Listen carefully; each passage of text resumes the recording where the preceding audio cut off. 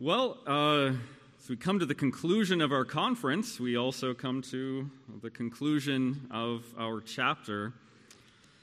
But let's start with some scripture, and let's turn to, again, the book of Romans, and we'll just read verses 14 down to the end of the chapter. Romans chapter 7, beginning in verse 14. For we know that the law is spiritual, but I am of the flesh, sold under sin. For I do not understand my own actions. For I do not do what I want, but I do the very thing I hate. Now if I do what I do not want, I agree with the law that it is good. So now it is no longer I who do it, but sin that dwells within me. For I know that nothing good dwells in me, that is, in my flesh. For I have the desire to do what is right, but not the ability to carry it out. For I do not do the good I want, but the evil I do not want is what I keep on doing. Now if I do what I do not want, it is no longer I who do it, but sin that dwells within me. So I find it to be a law that when I want to do right, evil lies close at hand. For I delight in the law of God in my inner being, but I see in my members another law waging war against the law of my mind, making me captive to the law of sin that dwells in my members. Wretched man that I am, who will deliver me from this body of death? Thanks be to God through Jesus Christ our Lord. So then I myself serve the law of God with my mind, but with my flesh I serve the law of sin. Well, we do come to this last paragraph within chapter 6 of our confession, and we'll read it now. This corruption of nature, right, the corruption of nature that was just discussed in the last paragraph that we just heard about, that corruption of nature that is inherited from Adam, this corruption of nature during this life doth remain in those who are regenerated. And although it be through Christ pardoned and mortified, yet both itself and the first motions thereof are truly and properly sin. Here we find the doctrine that we, or many of us, call remaining sin. Right? It's that sin that remains even within the regenerate, even within the believer, this corruption of nature. Remaining sin. The guilt of Adam's sin, we have seen, is removed in Jesus Christ. Praise God, right? That imputed guilt, it is removed. Christ, in his work on the cross, suffers the penalty for, yes, all of our own personal sins, but also for that original guilt that was imputed to us from Adam. But the question still remains, all right, the guilt of Adam's sin is removed, but what about the corruption, right? The corruption that comes, that sinful tendency within all of us. Is that too eradicated when we come to faith in Jesus Christ? Well, sadly, as the confession points out here, no, not entirely.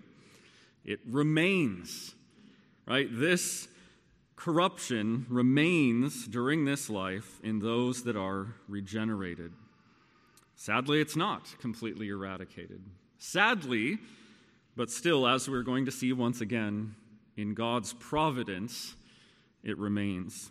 So what does this paragraph teach us about the believer's remaining sin? And that's what we'll just be looking at for the rest of our time, for the rest of this conference. What does this paragraph teach about remaining sin within the believer, this continued corruption within even the regenerate? Well, the first thing that this paragraph asserts is the reality of remaining sin. The reality. We've already kind of established that, but the confession is clear on this. Is there sin that remains? Yes. It's the reality of it. The corruption of nature during this life doth remain in those that are regenerated. Now, this is an explicit denial in our confession of a pernicious error that continues to rear its ugly head throughout the history of the church. And it is damaging. It has destroyed people's faith. if they believe it and it doesn't come to pass. But that doctrine, that false doctrine, is known as sinless perfectionism. Right? Sinless perfectionism. It's the idea that some special believers can, in this life, attain such a level, such a degree of holiness that they really no longer struggle with sin, that they can live without sinning. Now, because that seems like such a ludicrous idea to all of us, most people add tons of caveats to that, right? The doctrine dies the death of 1,000 caveats because they say, all right, well, it's no intentional sin or it's no severe sin or something like that. But there have been those throughout the history of the church that have said, yes, that sinless perfectionism is something that believers can attain in this life, that they can overcome that corruption that we've all received as an inheritance from our father Adam. But our confession and other Reformed confessions deny this and deny it explicitly. They say, no, sorry, that's not going to happen. Not in this life. Yes, true believers can and will advance in holiness. They will advance in their ability to resist temptation. After all, they are regenerated, right? That's what we're told here. This is the opposite of those who are described in paragraph 4, right? Those who are dead in trespasses and sins. Yes, that's how we all enter into this world, but for believers, that is no longer the case. Right? You who are dead in trespasses and sins, God has made alive together with Jesus Christ, right? We are regenerated. We are revived. And so we have that new heart. We have a new life. We have the identity of the new man now. We have the Spirit of God to help us. And yet, nevertheless, we will never be absolutely free from sin and temptation in this life.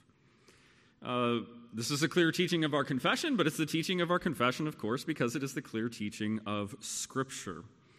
And really, in order to prove this, I don't have to go beyond the proof texts that are added to this paragraph, and I think they are completely sufficient and they are appropriate. Now, interestingly, and for some people controversially, most of the proof texts of this paragraph, if you have the confession there, you can see the proof texts, they come from where? They come from Romans chapter 7.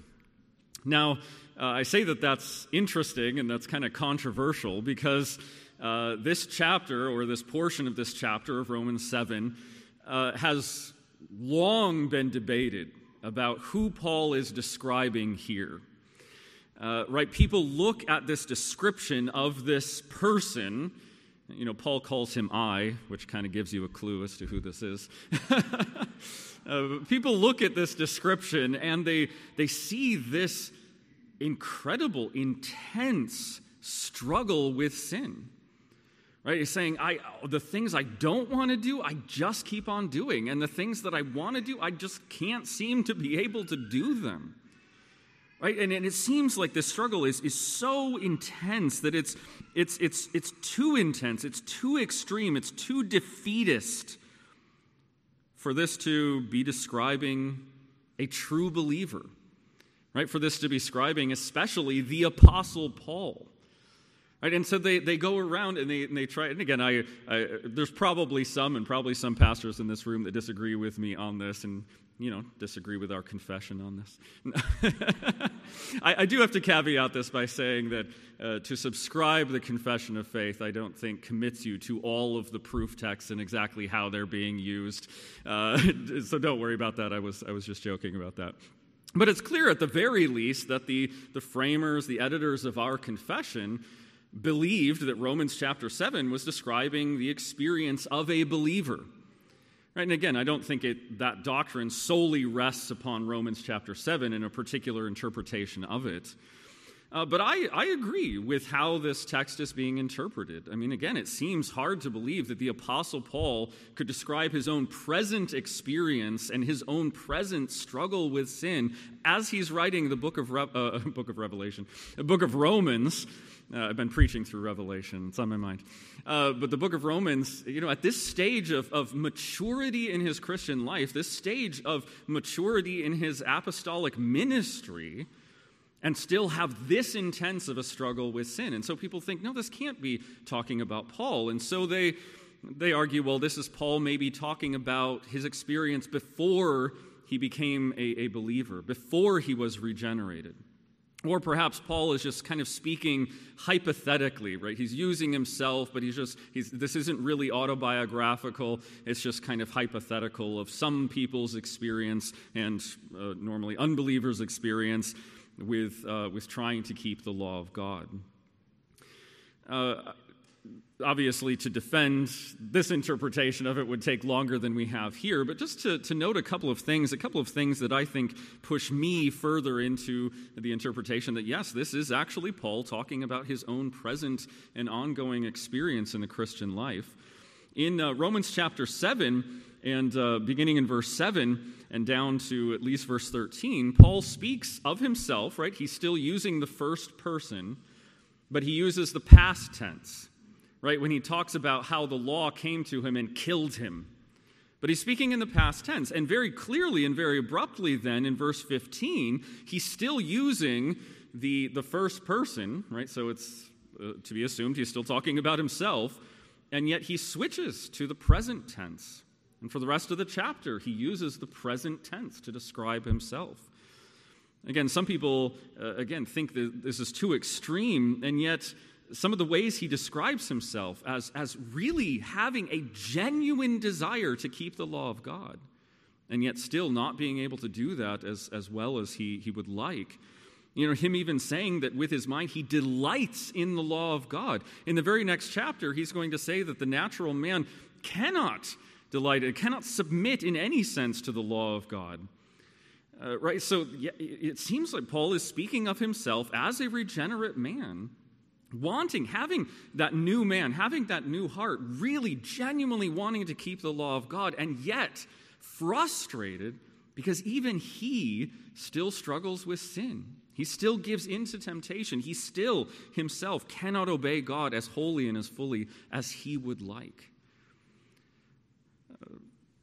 Again, whatever you think of this chapter and whatever conclusions you've come to reach about this, at the very least, the framers of our confession interpreted Romans chapter 7 as describing what can be the ongoing experience of a believer, of someone who is regenerate, and even of a mature believer, a very mature believer, even of a mature apostle like Paul. And yes, whether you think this doctrine is found here in Romans chapter 7 or not, I think all of us must admit, as believers, we know what this experience is. All of us have gone through this same frustration with our own remaining sin. Yes, believers continue to struggle with sin, and that struggle can, at least at times, be intense, be extremely frustrating, can seem almost hopeless. Again, what does Paul cry out at the end of this discussion? It's almost as though the frustration in his own life and his own experience has reached a boiling point. He just cries out, "Oh, wretched man that I am." Is there sin remaining in the believer's life? Absolutely. But never, even with the Apostle Paul, will we be sinless until heaven or until Christ's return.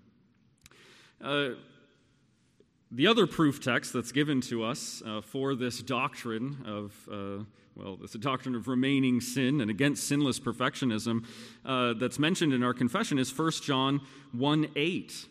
And 1 John 1:8, again, is very clear.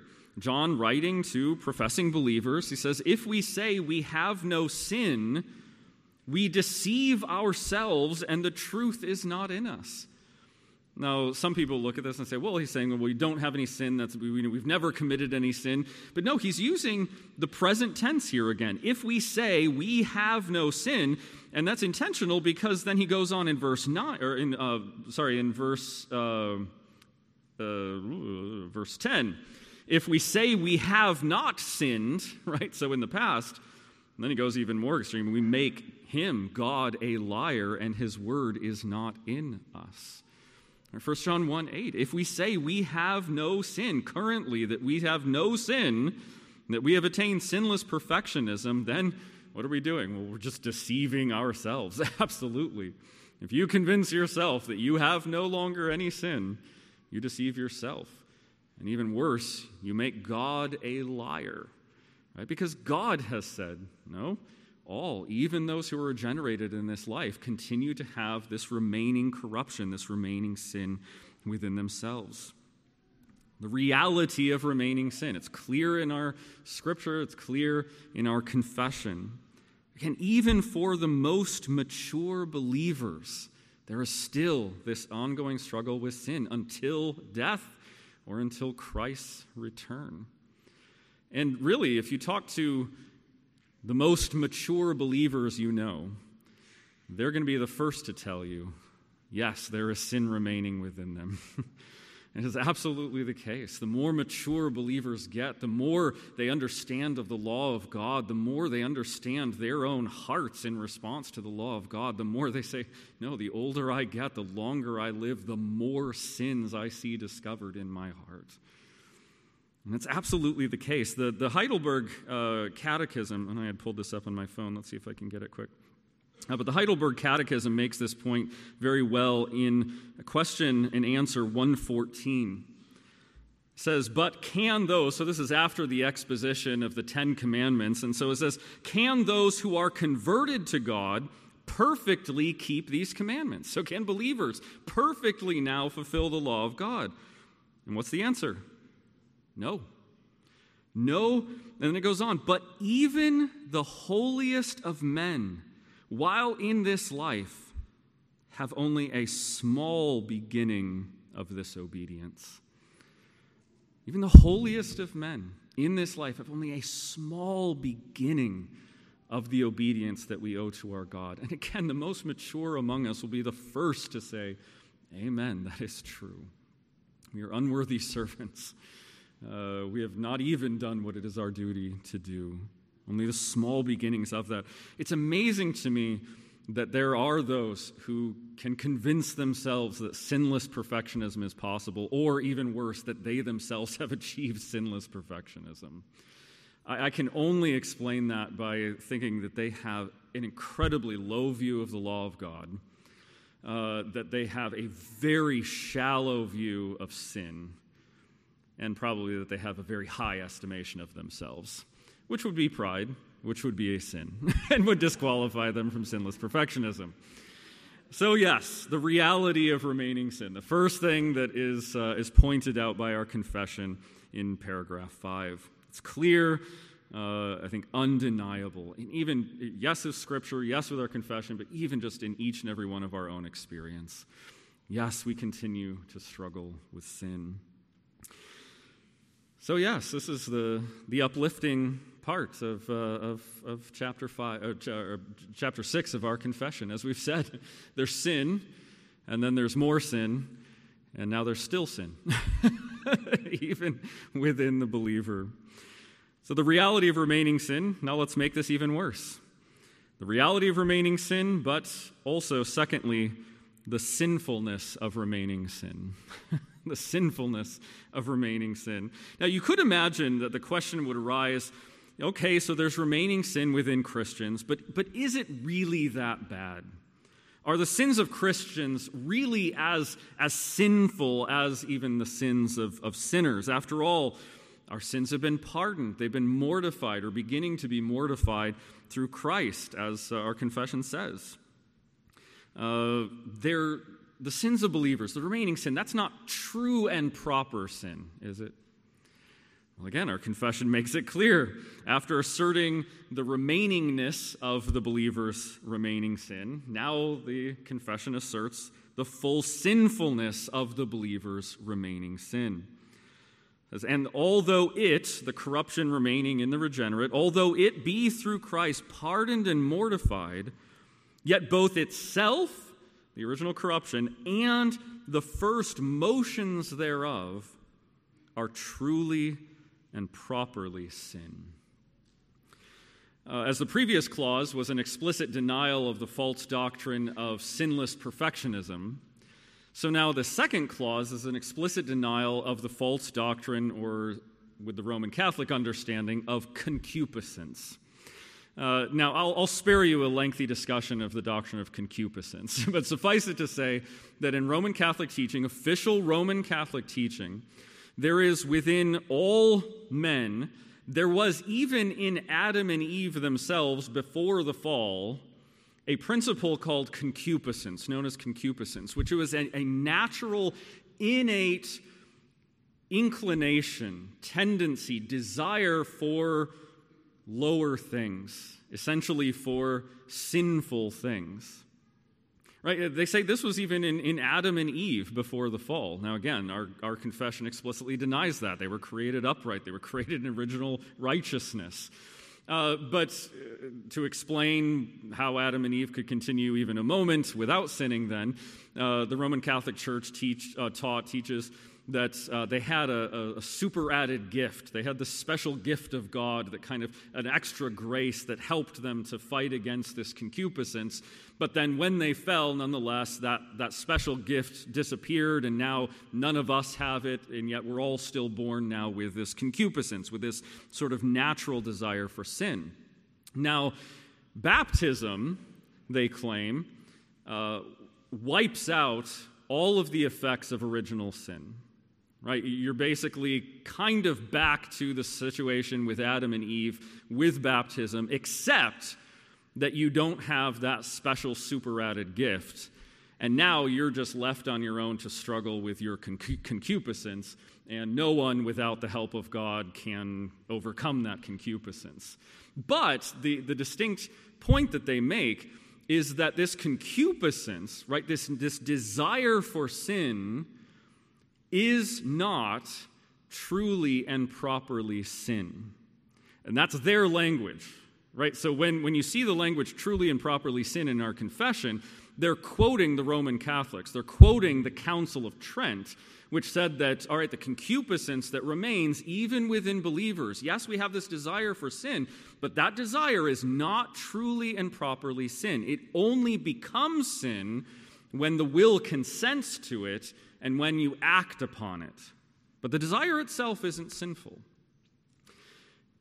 Now, Calvin and all the Reformers and the Puritans and all of our confessions denies that notion of concupiscence. Now, it says, yes, people still have a natural, innate desire for sin, right? That's the corruption inherited or received, conveyed from Adam. But it is truly and properly sin, even the desire. Now, some of you might be thinking, is that really true?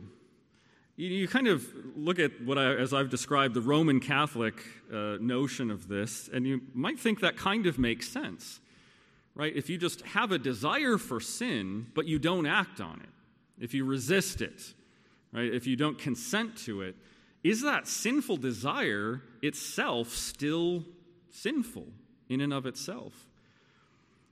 Well, our confession is clear on that. Our remaining corruption itself, even just the remaining corruption, is truly and properly sin. But along with all of its motions, even its very first motions, the very first motions of our sinful corruption, even in believers, are truly and properly sin. Now, what does that phrase, first motions, mean? Well, this term motions, back in the day, and as we can see clearly, even in the King James translation of the Scriptures, it was used in places to translate the Greek word that in our modern translations is normally translated as passions, right? Our passions or our sinful desires. Right? There's a couple of Greek words, and they're synonymous with each other, but they refer to these passions, right? These inward stirrings and these desires, and generally in the context of a sinful desire, a desire for something sinful. For instance, in Romans 7:5, back to Romans 7, Paul writes, and this is the Authorized Version, this is the King James Version, says, "For when we were in the flesh, the motions of sin, which were aroused by the law, did work in our members to bring forth fruit unto death." And so it's the motions of sin. The ESV translates this, "For while we were living in the flesh, our sinful passions, aroused by the law, were at work in our members to bear fruit for death." And then if you trace that word and similar words throughout the New Testament, it becomes clearer and clearer that, yes, the New Testament teaches that even sinful desires, even desires that are not acted upon, even those are sinful. Just a few other places. We could look at many of them. But another proof text for this passage, in Galatians 5:17, Paul writes, "For the desires of the flesh are against the Spirit, and the desires of the Spirit are against the flesh, for these are opposed to each other to keep you from doing the things you want to do." Now, this sounds very much like Romans chapter 7, and Paul describing himself in Romans chapter 7, now describing the experience of all believers. But he says there's desires of the flesh. There are these motions of the flesh that are opposed to the Spirit. And if something is opposed to the Spirit, then yes, it in and of itself must be sinful. A few verses later, in Galatians 5:24, Paul writes, "And those who belong to Christ Jesus have crucified the flesh with its passions and desires." What's interesting here is not only does it use this word that in other places is translated as motions, but in the Latin translation, the Latin Vulgate, it also uses the word concupiscence. Concupiscence. And it's saying this is something that is crucified, mortified for those who belong to Christ Jesus. But Colossians 3:5, just one more. Here we're being commanded to mortify something, to put to death a list of sins. And what are those things that we're to put to death? He says, "Put to death, therefore, what is earthly in you, sexual immorality, impurity, passion, evil desire." Again, you get the same two words, "and covetousness," which interestingly, covetousness, or coveting, in Romans chapter 7 is also translated by the word concupiscence. So, yes, and what is the 10th commandment? You shall not covet. You shall not even have a desire for something that is sinful. Again, we could go on, but yes, the confession is right.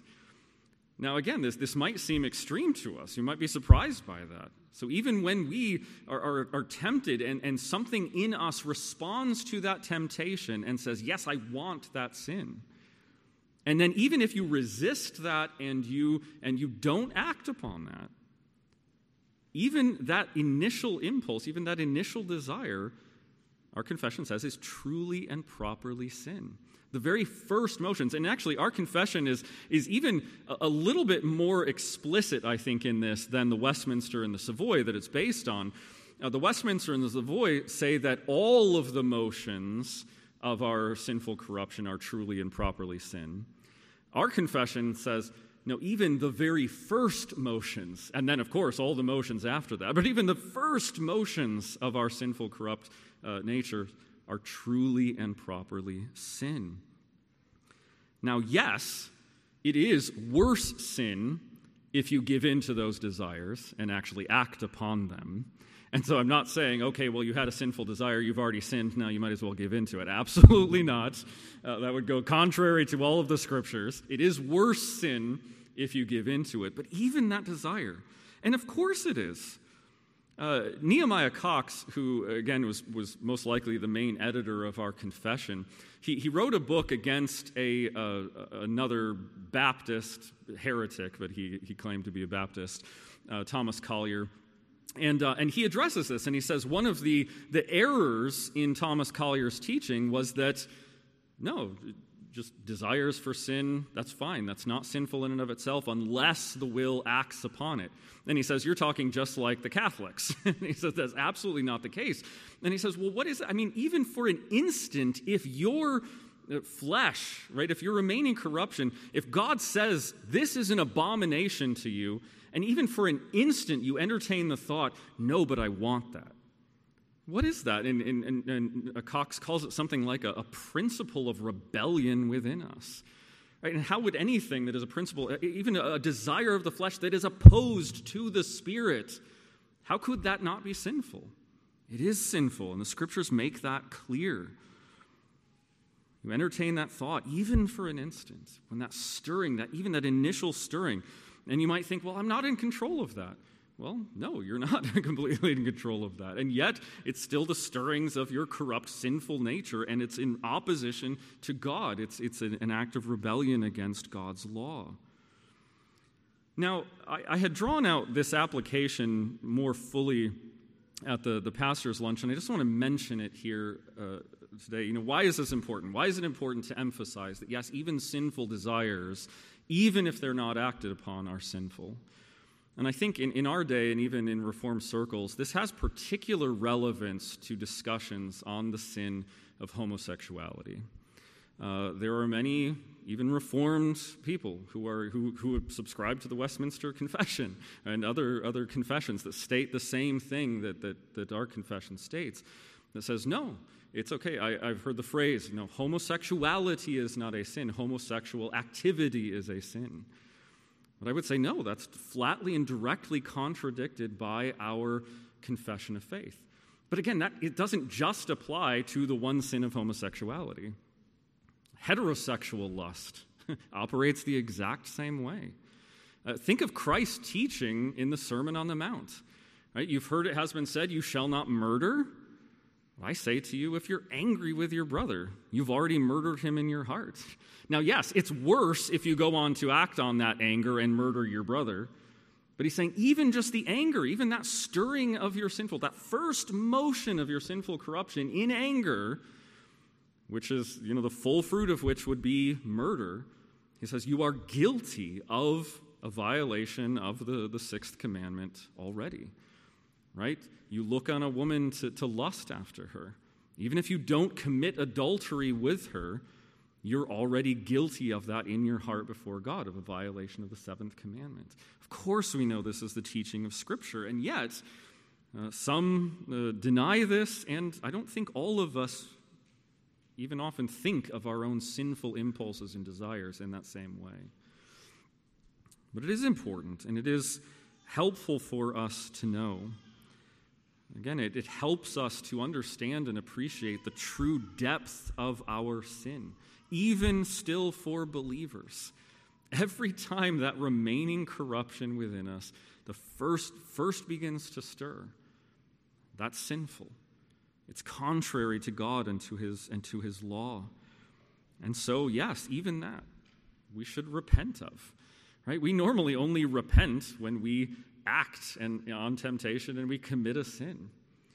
No, just the stirring of anger toward your spouse, even if you don't lash out with your tongue. That's sinful before God. You need to repent of that. And not just repent of that, and not just of repenting of sinful actions, sinful words, but of sinful thoughts, sinful desires themselves.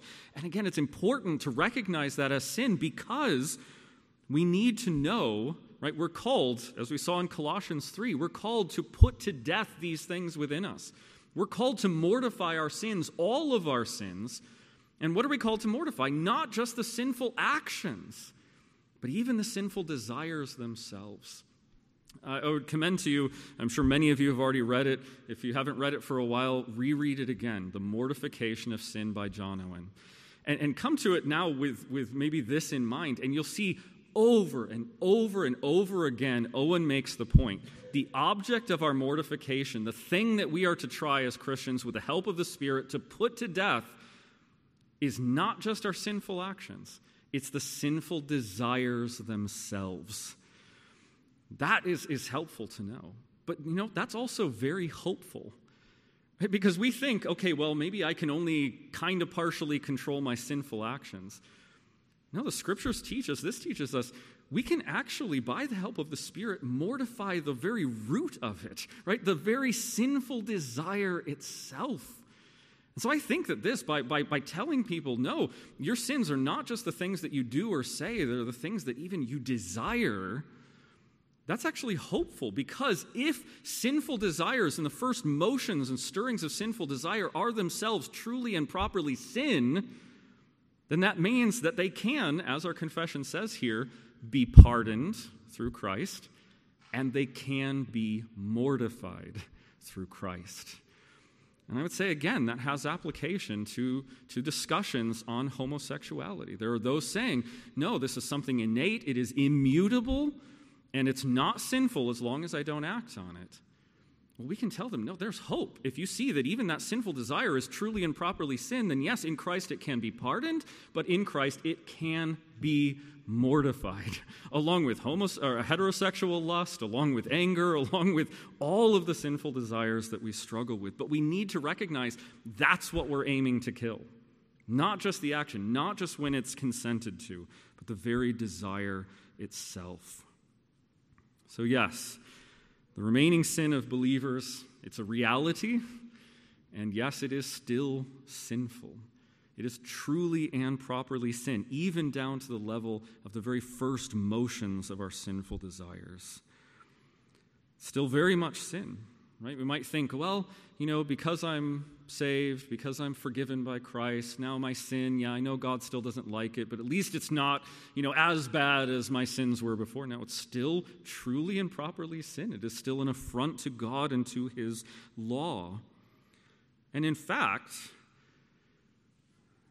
if, as we argued yesterday, if context of a sin can aggravate the guilt of that sin, as it did with Adam, you could make the argument that the sins of believers are even more grievous than the sins of unbelievers.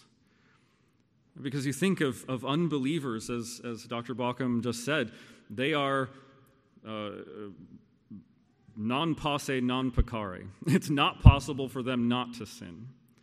But as believers, regenerated, who have a new heart, who have the Spirit of God, we are posse peccare. Yes, it's possible for us to sin, but we are also posse non peccare. It is possible for us not to sin. And so if we would choose to sin, especially if we choose to give in to those sinful desires and impulses, even when we know by the power of the Holy Spirit we don't have to, again, could that not be argued that that's even more grievous? And you think of the context of it as well. Unbelievers sin against a God who is, yes, their creator. They experience His general goodness and long-suffering, but He's a God that they know, but they suppress that knowledge, is going to come in judgment one day against them. But as believers, who are we sinning against? We're sinning against God not just as our creator, but as our Redeemer. We're sinning not just against a general common goodness, but we're sinning against grace. We are sinning in the face of a God who loved us and gave His Son for us. So yes, we need to take, as believers, our remaining sin down to the level of our sinful desires very, very seriously. We need to be in constant repentance for those things, and we need to be, by the help of the Spirit, constantly seeking the mortification of it. The fact that our sins have been pardoned in Christ does not make them any less sinful. They are still very much truly and properly sin. And we need to remember that. But we are at the end of our conference, and I don't think I want to end on a note like that, even though that's where our confession ends. But, as I said, this paragraph is there's sin in Adam, and there's more sin because that sin gets spread to all people. And then even as believers, there's still sin. But we've looked at the reality of remaining sin. It is real. We've looked at the sinfulness of remaining sin. Thirdly and finally, I'd like us to consider the advantages of remaining sin. The advantages of remaining sin. Now, if that language strikes you as strange, if it seems even maybe a bit reckless or blasphemous, don't blame me.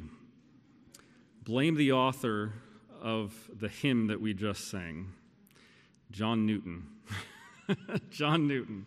I took that language directly from him. John Newton is known to most Christians, of course, as the author of Amazing Grace, maybe a few other hymns that they're aware of. That's what he's known for. But in his own day, it's possible, it seems likely to me, he was even more well-known, not as a hymn writer, but as a letter writer. He wrote, I don't even know how many hundreds of letters. And he must have kept copies of them because somehow they survived and he was able to publish them. But he, even in his own lifetime, he was so well known as a letter writer that he was convinced to publish some collections of his letters. He would redact all the private information and everything like that. But he wrote these letters, and they really are incredible. I just, in the sheer providence of God, random circumstances, came across a collection of John Newton's letters when I was a young Christian and read them and just couldn't believe it. It's like each one is like an essay, is like a theological tract on a particular subject, whatever he's doing. People all over England would write to him, evangelical Christians who maybe their own bishop in the Anglican Church wasn't evangelical, was just complete liberal. And so they would write to John Newton and they would ask him for advice, for counsel, and he would respond. And if you ever are able to pick up a collection of Newton's letters, they're definitely well worth the read. But one of the first of Newton's letters that I ever read, I did so because it was given a rather intriguing title. It was entitled The Advantages of Remaining Sin, or Advantages from Remaining Sin, so slightly different. But Advantages from Remaining Sin, and I thought, okay, what is this going to be about? It's the third letter that he wrote to someone on the subject of remaining sin, and so this isn't the only thing he has to say about remaining sin, but it is the third, just like this is our third point this morning. But in that, he suggests reasons why God allows the corruption of Adam's sin to remain in believers. And which of us hasn't had that same thought? Which of us, at a moment like the one that Paul describes in Romans chapter 7, wretched man that I am, which of us has not wondered aloud to God, why don't you just take this sin away? Why don't you just take this burden from me? Why doesn't God at the moment of conversion just zap us and make us sinlessly perfect? We would prefer that. But John Newton here addresses this and suggests a few reasons why. He reasons first that God must have some good reason for allowing sin to remain in believers. And he reasons this from the fact that God does allow sin to remain in believers. And he says if God does something, he must have a good reason for it. He writes, if the evils we feel were not capable of being overruled for good, he would not permit them to remain in us. This we may infer from his hatred to sin and from the love which he bears to his people. He said if God really hates sin and he loves his people, and yet he allows sin to remain within his people, there must be something that he intends to accomplish in and through that. Now, I feel the need at this point to reiterate that none of what I'm about to say about these advantages from remaining sin should be taken in any way that would cause us to excuse our sin, to minimize our sin. I've already, just the whole last point, emphasized the true and proper sinfulness of our remaining sin. This isn't to take away from any of that. It shouldn't cause us to slacken at all in our efforts to put our remaining sin and our sinful desires to death. And so, caveat, keep that in mind. But what are some of the advantages from remaining sin that Newton suggests? I think I'm just going to summarize these rather than read at length. You can find this letter easily online. Just Google Newton advantages from remaining sin, and the letter will come right up. So you can read that later. It's not that long. It's a letter. But really, he argues first that through the believer's even ongoing struggle with sin, that God uses that to reveal more and more of himself to us. Right, that we might know and understand more and more of him. He speaks particularly of God's power, right, as, yes, through the ongoing process of mortification, we see God's power at work to help us as we make that incremental growth in holiness. We see God's wisdom, we see his faithfulness, his love even to us. Right, he writes at one point, the unchangeableness of the Lord's love. Right, the unchangeableness, right? Despite our repeated failures, our many, many sins, the unchangeable of the Lord's love, the riches of his mercy are likewise more illustrated by the multiple pardons he bestows upon his people than if they needed no forgiveness at all. He refers to the gospel account where, it said she loves much because she was forgiven much. And he says, as we become aware of how much we are forgiven, and then forgiven again, and then forgiven again, we see more of God's faithfulness, we see more of Christ's love for us. He says that our struggle with remaining sin certainly humbles us. It humbles us. Right? Can you imagine if God zapped us, made us perfectly sinless? Well, I guess we wouldn't struggle with pride, but we'd probably forget what wretched sinners we were, and perhaps we wouldn't appreciate as much how weak we are, how much we need him. Right? So it humbles us, it makes us more dependent upon God. It says every day, Newton writes, every day draws forth some new corruption which was before little observed, or at least discovers it in a stronger light than before. Thus, by degrees, we are weaned from leaning to any supposed wisdom, power, or goodness in ourselves. We feel the truth of the Lord's words, without me ye can do nothing. And again, would we learn that lesson if we didn't continue to struggle with our sin and be reminded of our weakness and our need for his strength? Finally, and again, I'm just summarizing these, Newton argues that this experiential knowledge of our own remaining sin enables us to be more gentle and compassionate with others struggling in sin, with our fellow sinners. Right? We remember what it's like to struggle with that sin, and so we can be compassionate. Why does God allow the believer to continue struggling with remaining corruption?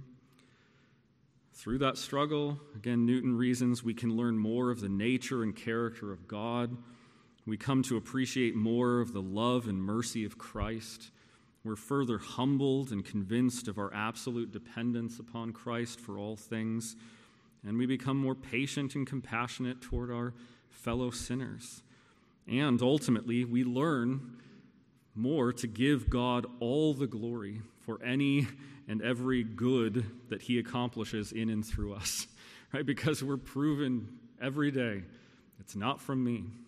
As Paul says, in me there dwells in my flesh, that is, there dwells no good thing. If there's any good, it is all of God, and he receives all of the glory.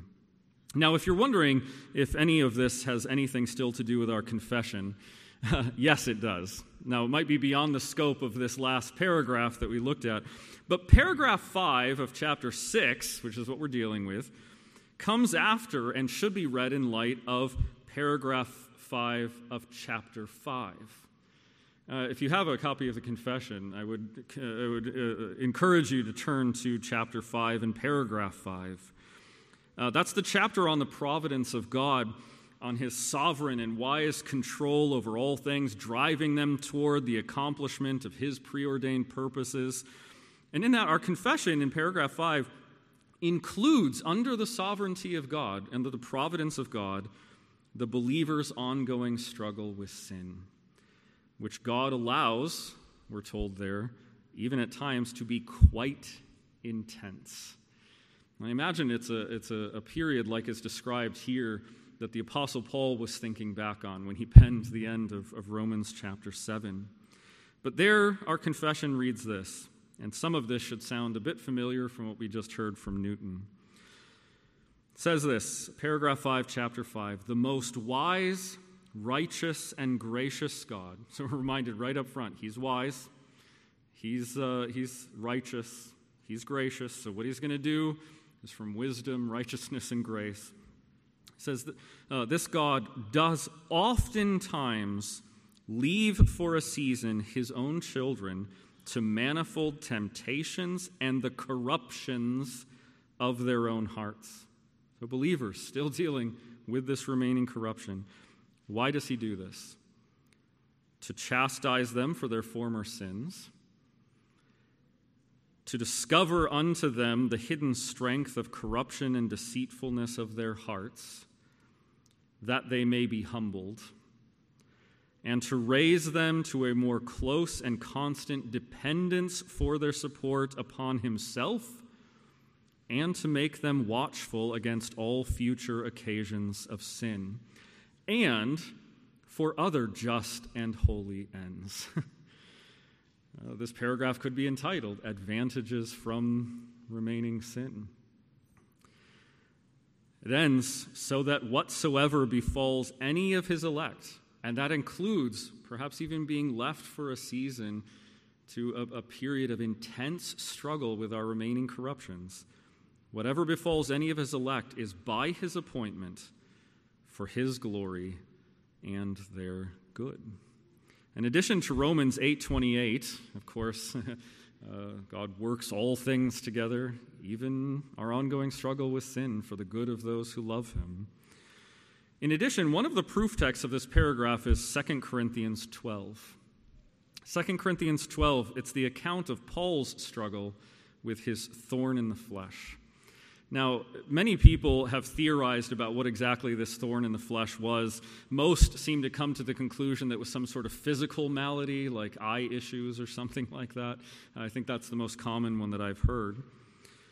But at least the editors of our confession, again, by putting this as a proof text for this paragraph, chapter 5, paragraph 5, saying God sometimes leaves his children to manifold temptations and the corruptions of their own hearts, it seems at least the editors of our confession interpreted this thorn in the flesh of Paul to be more of a spiritual struggle, not something purely physical, perhaps even with some besetting temptation. Maybe the very temptation that Paul was bemoaning and lamenting in Romans chapter 7. Again, it shouldn't surprise us if Paul is describing himself in Romans 7. That this is some sort of spiritual struggle also fits with the other description in 2 Corinthians 12 of this thorn of the flesh as a messenger from Satan. Right? A messenger from Satan. This is spiritual. And you know what happens there? Paul pleads with God multiple times to take this thorn, to remove this thorn. But God chose to let it stay. It remained, we could say. Remained with Paul. And why? Well, Paul tells us there. It was to keep me humble, right? Because I was having these incredible visions of things that no other mortal had ever seen. I, myself, as the Apostle Paul, could have been caught up in pride, be puffed up beyond recognition. And so in order to keep me humble, God gave or allowed this thorn in the flesh to remain. He did not remove it. And so to keep Paul humble and to keep Paul dependent upon God's grace. And to glorify God's grace in the very context of Paul's weakness. Right? What is the lesson that Paul was to learn? My grace is sufficient for you, for my power is made perfect in weakness. My grace is sufficient for you, for my power is made perfect in weakness. Perhaps then there are even some advantages from remaining sin. Again, while this truth in no way minimizes the true sinfulness of our remaining sin, while it should not at all cause us to use this as an excuse to give in to our sins or to slacken in our fight against our remaining sins, if this causes you to do that, that is an abuse of these teachings of our confession. Yet nonetheless, whatsoever befalls any of God's elect, even our continued struggle with remaining sin, is by his appointment for his glory and our good. But it really, by this point, shouldn't surprise us that our God is able to overrule even our own remaining sin as believers for our good and for his glory. Because haven't we already seen that in this chapter? Right? Already, he did that with the very first and the mother of all sins, with the fall of Adam. He overruled that. He purposed to allow it for his own glory. And isn't this the very truth that is at the heart of the gospel? That the greatest sin that has ever been committed in the history of the world, the murder of the Son of God, even that God overruled to bring about the greatest good that has ever been in the history of the world, the eternal salvation of his people and his own eternal glory.